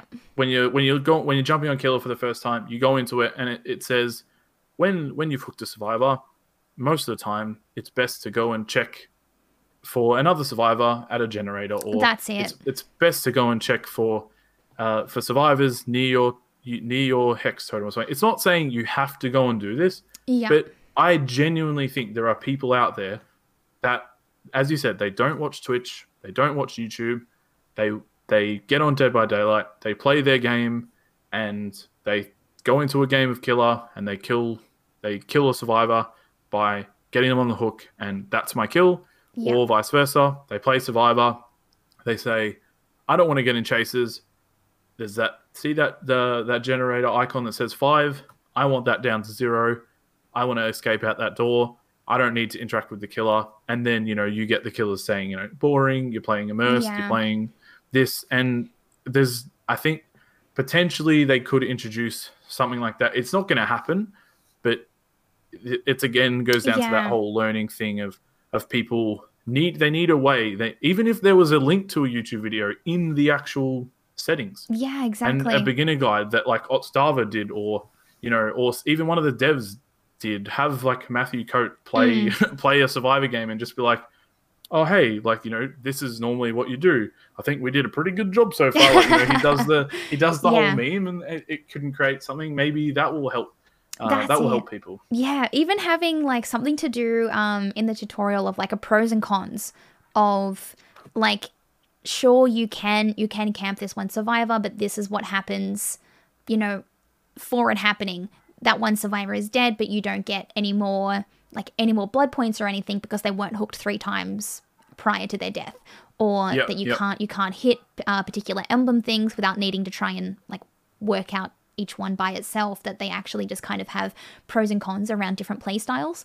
I think that could be really neat as well. But it is a bit of a tricky one because you do have like some of the perks that can counter them. Like you have the likes of Unbreakable Soul Guard if you've been slugged, or Borrowed Time if the killer is hanging around the hook, or like anything like that. So that there is perks, but in terms of like knowing where to find what can be frowned upon Yeah. in the game is another thing. So yeah, maybe a pros and cons thing in the tutorial of like just different play styles. I Could kind be of cool like as that well. idea. Yeah. Yeah, Just to it'd be give fun. people a little bit more information. Not saying you have to play a certain way or you have to do this. Just the fact that it can help them make more decisions. Because I've been going against. I'll ask you a little bit about your MMR experience if you've played since the update. But basically, since the new skill-based matchmaking has come into the game, my first couple of days, I've actually gone back to killer now a little bit more than I have in previous times. I wanted to try out some killer because, you know, playing my main killer, I wanted to see what it would be like playing Wraith and who I would be going against, because that's the killer I have the most time in. Yeah. And I'm playing against a lot of survivors that I already know, the ones that I normally played against. So my matchmaking is very good. It's putting me against people that I should be playing against. But I'm also experiencing some of the hardest games because I've taken off that gen regression, and because I'm playing against teams of 3 and 4 that are, you know, very efficient with what they're doing, and they're not memeing around. You know, they're just getting in there to get gens done and get out. But I've noticed that when I switch to Survivor, I'm actually experiencing a lot more of the tunnely and campy style that I haven't actually experienced a lot of before the skill-based matchmaking, where killers are, you said borrowed time, you know, you get the borrowed time hit, the killer runs hits that person. Oh, they've got borrowed time. They switch to another survivor. I'm noticing a lot of hit the borrowed time hit, continue to go for that person, down them again, don't care about decisive strike, hit them again, hook them again, and it's like an active and a knowledgeable like tunnel of one person rather than it seems like they're doing it. They know what they're doing. It's not like they're unsure. That's just how they think the game is. Yeah, it feels like it's like an intentional thing. So I don't know if you've experienced any of that kind of stuff in your Survivor games or anything lately since the new matchmaking. Yeah, I've only played Survivor since the MMR has been in effect like since Thursday, right? Yeah, Thursday. Yeah. I've only played Survivor, and that was also in SWF on Saturday. So I haven't played like solo or anything yet to know, to kind of know if how it'll be or how I don't really know how SWF can affect, like how the MMR would go if it just kind of like levels out or anything. It averages out over whoever's in your team. So if you have people with 2 with low MMR and 2 with a high MMR, right, it'll probably give you a medium. If you have 3 low and then 1 high, it'll probably put you on the lower end of the spectrum, considering compared to the high. Yeah. Okay. Yeah. It's still a little bit tricky to say. On Saturday, some of the games it was kind of hit and miss. Some of them went like really well, and then other times it was like you had to kind of like really focus to be able to. So I think for the most part though, it's gonna be really good. I'm a little bit worried to see what my killer MMR will be, and to see how that goes. But Survivor, it wasn't too bad so far, but I do want to give it some more time and like a couple of weeks and stuff to see how it does balance out, because ultimately the longer it's, the longer it's going, the more accurate it should be. Exactly. So yeah, I hope that it should level out and be, still lots of fun in games, but not, you need to try and just smash out 5 gens and escape. Otherwise, there's no way you're making it out, kind of thing. I still hope it's still a good mix of fun and that added competitiveness into it as well to try and win too. So I hope it stays like a good mix of both. But I want to give it some more time before. Of course, it's very early on. Yeah, that's it, and that's tricky too. And I think that's important to remember, is that the algorithm can only go off so much information without it being, in effect and get more accurate the longer it goes. So, and there's so much it has to take into account. We a smaller region. There's different queue times. There's different amount of players compared to the NA and the EU servers. Exactly. We have the smaller player base, so it's not going to be as accurate probably as it should be, depending on what it does take into account when it is looking for the matchmaking. I've been experiencing quite long queue times sometimes when I'm playing Killer, because it's a high MMR and maybe there's not as many people playing with a high MMR at that point. I know during the day some of my friends have been experiencing like 15-20 minute queues with their main Killer, because Killer queues are usually slowish during the day anyway. But they've been adding on like an extra 10 minutes because there's not as many survivors in their bracket to go against them. So I think it definitely is showing a difference in people that maybe don't know that they're kind of like doing these unwritten rule things compared to people that do. Because I think people in a higher MMR bracket would know the way that the game, the most fair way the game is meant to be played. But we'll use it as a strategy and a tactic, which against a full Survivor team, a full SWF, where this team is very, very good. That they're all capable of chases, they're all capable of gens and all of that. Then it's a tactic, and it probably has to be done, to be honest, to give the killer some sort of chance at even keeping up with a really good SWF. But with those, there's definitely those killers, again, just to reiterate, that I see where I know that they're just the type of person. They're either someone that doesn't care about the other side at all, which who are we? We can't force them to care about the other side, but they just play simply for themselves, and as a killer, like I was saying before, when I first started DBD, that is what it is. Killer is just you. If Exactly. you forget the other side and you think, okay, well, I'm just the killer and I need to do what I need to do, then you're probably still going to have a lot more fun. And if you have the end game chat off, if you play on PS4 or console where you don't have the end game chat and you just, you don't get any messages from survivors or anything like that, then you're still really going to enjoy yourself. So I found that that rule book and everything, you can probably, for the most part, if you just play fairly, and if you think, I think what you said it best, where if you think that you've played a fair and fun game, or if you flip yourself to the other side and think, okay, if I played a killer that played like this and I was playing Survivor, would I have had fun? And if the answer is yes to that, then I think that you're doing a good job. Exactly. Yeah, I agree completely with that. At the end of the day, if everyone's having fun, which is why we all do play games, then it's just going to be a fun time for everyone, whether or not like the unwritten rules in for Survivor and Killer. But it's just it'll just be a good time for everyone.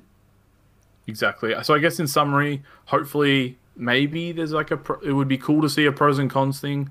Your idea, I would like to see that come into the game at some point, just to give some sort of idea, and even just putting the idea in someone's head that, okay, maybe I can change my playstyle up a bit.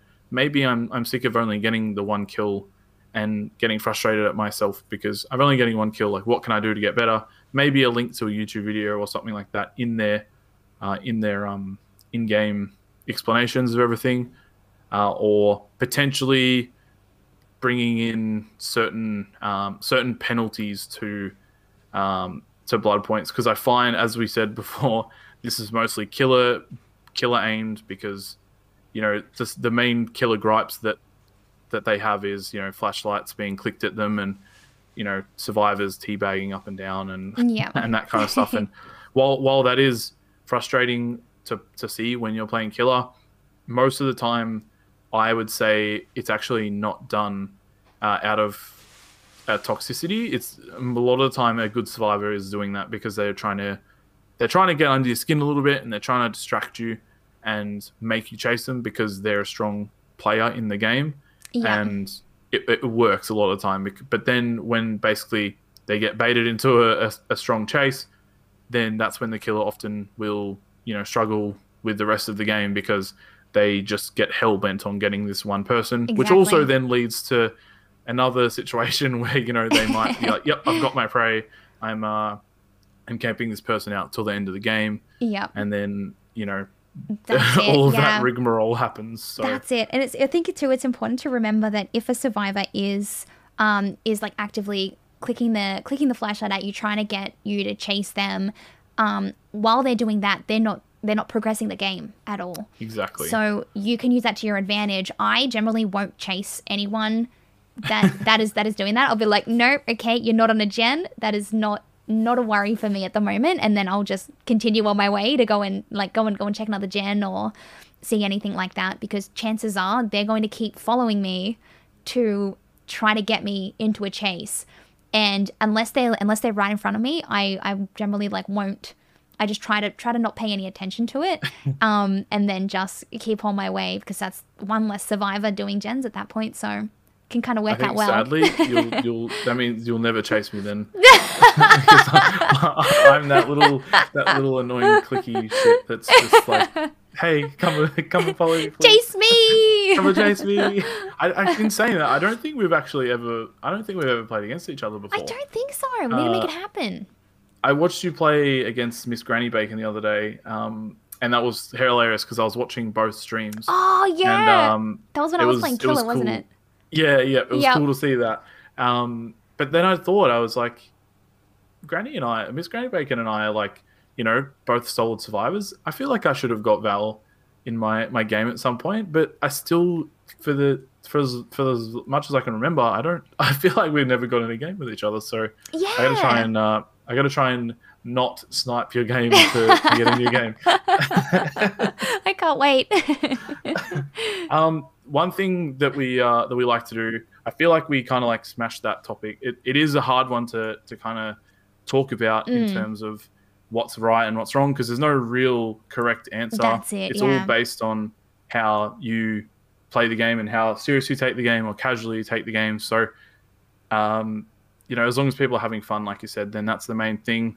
I do like to talk about the shrine that's the current shrine that's in the Oh, yeah. the daily shrine is what I'm trying to say. The weekly shrine that has all the perks in it. So I don't know if you like normally that's the last thing we go over. So if you want to just like go over those perks with me, we Yeah, just of have a little chat about them, see if they're worth getting. Because I think again with another thing, it's always nice. It's hard to know what's useful in the shrine if you're a casual player that maybe doesn't play as much. Yeah. You might not know that this perk's actually quite good or bad or goes actually well with another one. So you're, contrary to what I did think, you're playing, you've got more experience with Survivor. So I guess did you want to kind of like touch on the Survivor perks? The first one being Botany Knowledge. Yeah. So a Claudette perk. A Claudette perk, yeah. Increasing healing speeds and the efficiency of medkits. It's a good perk, but I think generally Claude is like one of the first survivors that I had like put blood points into as well. Yep. So I wouldn't grab that only based on her being one of the first characters I put my blood points into. So it was one of the first teachables to unlock. But Being a free character as well. Exactly, yeah. Like, that you don't have to pay for or anything. Exactly. It is a good perk though. It is a good perk. I don't tend to see it ran too often anymore, honestly. It's actually one of my favorite perks in the game. Really? Botany Knowledge, because I'm a selfish care gamer. So I'm a self care and Botany Knowledge perk runner. So if you go to my Survivor page and you click through every build, I have pretty much for the most part the most identical looking builds ever. I have the exact same build on all 27 survivors. I love that. Which includes self-care and Botany Knowledge. I used to play a lot of solo queue. Yeah. And it's really helpful for solo queue because you actually get a 33% faster heal speed on your self-care. And that's massive.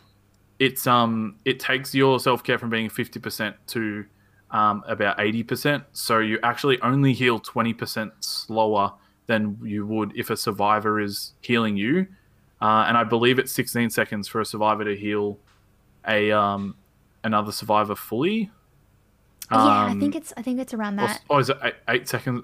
It's one of the. I thought it was 8 seconds for 2 and 16 seconds for 1. But basically, it takes me about just over 20 seconds or 20 seconds to heal myself from injured to fully healed with self-care and Botany Knowledge.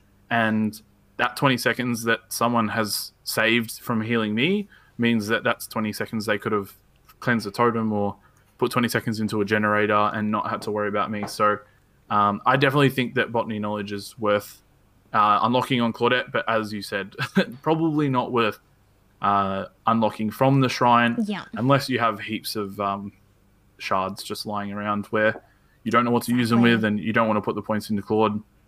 The other one is No Mither. Good old No Mither. The bit of a meme perk, you would say. Yep. To run. It's a perk that as content creators we get thrown a lot. I'm sure, especially combined with a bit of self-care in there or something, or a bit of For the People where you completely can't use any of your perks. Exactly. This is David's perk. What would you say about what was this? How's this one in your eyes? I like it because it is such a meme perk. I often find that the main time I get slugged is when I have No Mither, which is one of the most ironic things in the world. I don't know what it is, but for some reason I get slugged more often than not when I have No Mither. And I'm often just able to get straight back up and just run away again. So I don't know what it is about that perk, but I'm like, do they realize I'm running No Mither? Yeah. I could just keep getting back up all day. Exactly. It's so funny, isn't it, when you when you have a killer hit you and down you with, and you have no mither, and then they leave you on the ground, and you think, okay, they're not gonna slug me. They're not gonna leave me on the ground. That's it. Oh, and they've left me on the ground, and I'm back up. And you're like, well, that person hopefully will never do that ever again. But you're never too sure. That's it. Basically, if you're wondering what No Mither does, it suppresses your bleeding. So you're injured the whole entire game. So you're broken. So when you play against Plague and she vomits on you and you get that little broken symbol on you, meaning you can't heal. Basically, you are injured. You're permanently injured for the whole entire game, but you don't bleed. So there are some upsides to it. Yeah. You also, at the highest tier 3, you have a 50% reduced in your grunts of pain.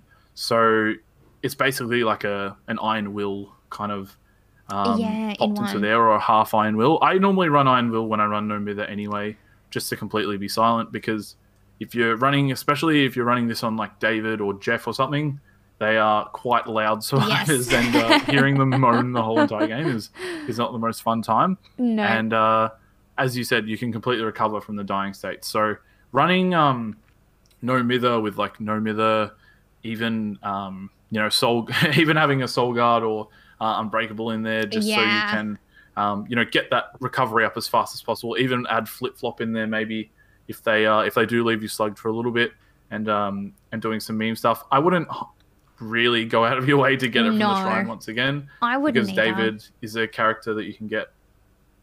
David's just a character that you can get from the free game anyway.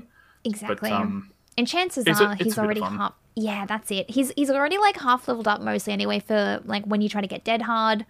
Yeah, we're gonna live forever. Like David's super He's got some solid. good perks. So yeah.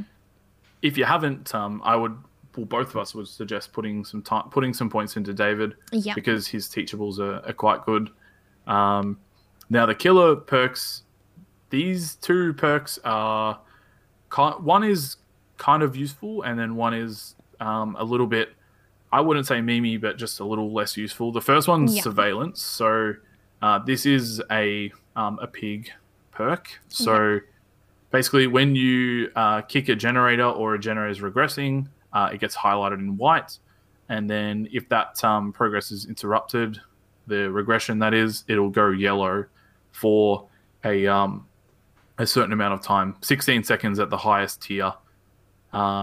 I actually didn't know that surveillance increases the audible range of survivors' generator repair noises by 8 meters. I actually didn't. I didn't I don't either. think I knew that. I didn't either. That's interesting. That's quite interesting. So not only it actually makes sense as to why I've seen some people run it, but never kick generators. It just means that they don't have to get that close to hear if the generator is being worked on. They can save those extra 8 meters. And if a generator is not being worked on, then they can just move on to the next area. So that's actually quite interesting. This perk is really, really good to be run with something like Ruin. I would say it works the best with Ruin, because you don't have to actually do anything when you kick a generator. If you just push a survivor off, the gen turns white, and then it will go yellow, and you instantly know that there's someone back on there. Exactly, yeah. It is a decent perk. I don't tend to run surveillance pretty much at all, honestly. Yeah, if you're not running general aggression, you're probably not going to run surveillance unless you're doing like the adept. Yeah, that's it. It's not too bad of a perk. I don't know if I would go out of my way to grab it though from the shrine. Maybe if I had just like leftover shards looking to spend, I might, but probably not if it's like, well, it's this, or I could get something next week. For me personally, I would hold off. Unless I think if you've been looking, shards.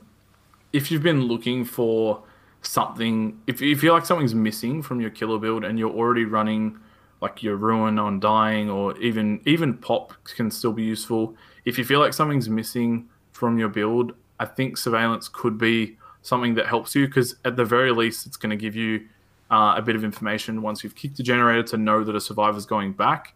And at the very, very least, it's going to give you that audible range increase of the generators being repaired. That's it.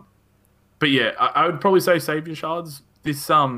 this shrine seems like a bit of a save your shards kind of week. Yeah.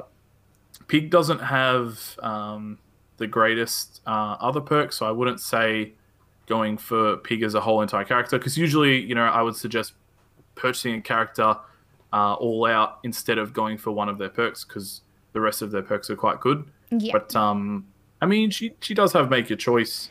I love think, Make Your Choice. and that's quite good. I've actually been seeing Make Your Choice work in a way that it not necessarily means that you get to down that survivor, but it puts that survivor into like a state of panic for that next amount of time. So usually they stop doing everything and they hide, and that in itself is already working with you because they're not doing anything. Exactly, yeah. I tend to run Make Your Choice more on Ghostface than anything, to be honest. You can get sneaky and sneak up Very sneaky. Once they've got it on them. I was watching Geef play as well. He runs it on Blight, and basically he said he doesn't get a lot of insta downs with it, but what he does is he gets insta pallets get thrown because people are scared of getting hit, and he's able to move around the map so quickly that he can like get rid of a chunk of pallets because people are scared of taking that hit. So I was actually like, oh, that's actually quite a smart usage. That's great. Of the perk. I love that. The last perk is Knockout. So this is a Bubba or Cannibal perk. This is probably one of my least favorite perks in the game. Yeah, I'm not a big fan of it. Because it hurts my ears when it happens. It does that weird, like, muted kind of sound thing. I hate that sound. Basically, when a survivor runs Knockout, when they put you into a dying state with a basic attack, your aura is not revealed to any survivor that's further than 16 meters, 32 meters, or 24 meters, depending on the tier of the perk. So basically, you can't see the survivor that's lying down on the ground, so you have no idea where they've gone down. So if they've gone down near you and you're further than 16 meters away from them, then you're not going to know where they are. So for that next 15 seconds, the dying survivor suffers from a decreased field of view and the blindness status effect, and crawls 50% slower. Now, this is, as we were saying, the decreased field of view. It does like this weird, this weird like explosion that kind of happens. Like the screen, it feels like the screen kind of like pulsates, like the blood around it. And the sound is not pleasant. It's not to say the least. It kind of works well against a Swift. If you think that you know, if a Swift is on comms and is telling you it's trying to tell someone where they've gone down, the fact that you get that blindness and that you crawl slower potentially stops you from crawling to a pallet or something. I know that there's some killers out there that do run Knockout simply to counter Swifts, basically, meaning that they try and go for, you know, slugging builds where they slug all the survivors, and it's harder to pick up your teammates and everything when you don't know where they are on the ground. Yeah. So I don't really. This perk is, I mean, it's a bit of a meme, to be honest. It doesn't really have much practical use in a normal game. To be honest, most people that I see run this are playing in a pretty less than ideal way from my experiences, and it's a very aggressive perk. I think is the best way to sum it up. Yeah, exactly. I would say this is a not get. This is a don't even think twice. I would say I would get this, even though this comes from a killer that is a killer you have to purchase as a licensed killer. I would honestly say get Botany Knowledge or No Mither over Knockout if you like had to spend your shards this week and get a perk from the shrine. I would it would probably be one of the last perks that I would get. In saying that, though, if you do enjoy a slugging build where you like to put a bunch of survivors on the ground, then it's probably the perfect perk. That's it. That's it. Oh man. So yeah, not a super good shrine this week, but it can't always be good, you know? Exactly. We've had some good shrines. We've had Ruin in the shrine last week, and Decisive Strike's been in there recently, I'm pretty sure, as well. But yeah, you know, we got to go through mountains and pages of perks, so they can't 100%. Always have the good ones in there. Now, from the start, is there anything that is there any kind of like sneak preview or kind of hints that you can give if you haven't given away any information Ooh. about your cosplay. You don't have to. It doesn't have to be too obvious. It can be cryptic, but is there anything maybe that you can spice up a little bit? Ooh, the best thing I don't to want give. you to give too much away. That's okay. I believe that every cosplay I have planned that like should be recognized, like as in like they're not like super obscure. Okay. Yep. Like, you know, just some random person that was briefly in the background of a movie somewhere. Something. Survivor 3 in Yeah. the background of this movie. Yeah. And there is one thing in particular that was 3D printed and was about 110 hours worth of printing and about 40 hours of painting. And that's only one of the 2 things that will be to do with one of the cosplays. Okay, so when we stop recording, I'm asking you what this is, but that sounds amazing. I love 3D printing. So you have a 3D printer at home, do you?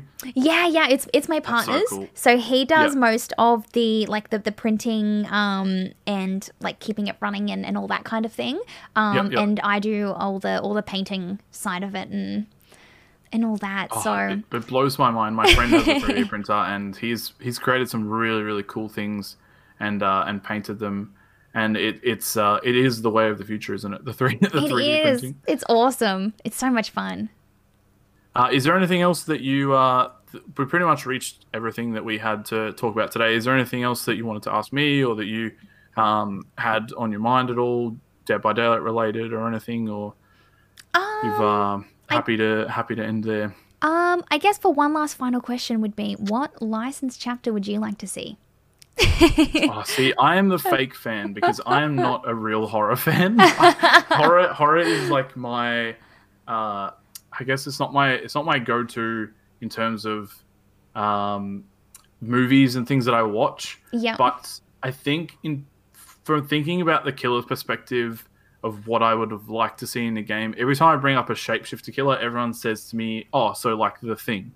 So I think I've never seen The Thing. I've never experienced anything about it. But I think if it was going to be a licensed thing or a licensed chapter, I reckon The Thing would be pretty cool to see because I would like to see some sort of shape-shifting, shape-shifting killer or something that changes the look of the killer or something like that. Yeah. Because as I said, I'm a fake horror fan. That would be wicked. What about you? What's your like big dream? Oh, mine will always be. I've been saying this for like a year now, and I don't know why I'm so set on it, but I am dying for an Until Dawn chapter.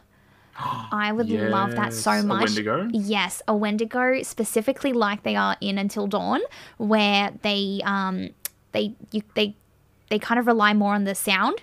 So sounds would be quite amplified, and that they could leap for things. I think would be fun too, but the view of the map and that may be kind of like obscured or kind of like you have to kind of rely more on like sound and would be so something cool. something like that for Until Dawn. I think would be amazing, and it would kind of be very, very, very different than everything we've gotten from other killers so far. Yeah, well, I love Until Dawn, so there you go. I'm not a fake horror fan. So thank you. You saved me there.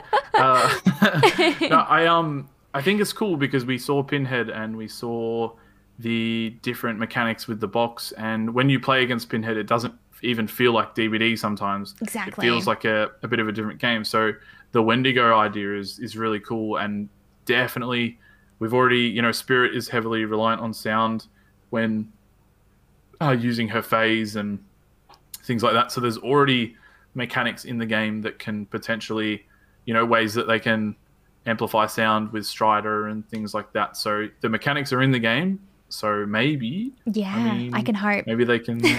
That's what I actually really. I'm on board with that. So it'd be so much fun. I would love to, because there's heaps of survivors that you can use as well. Like literally a whole cast of survivors that can come from that game too. So exactly.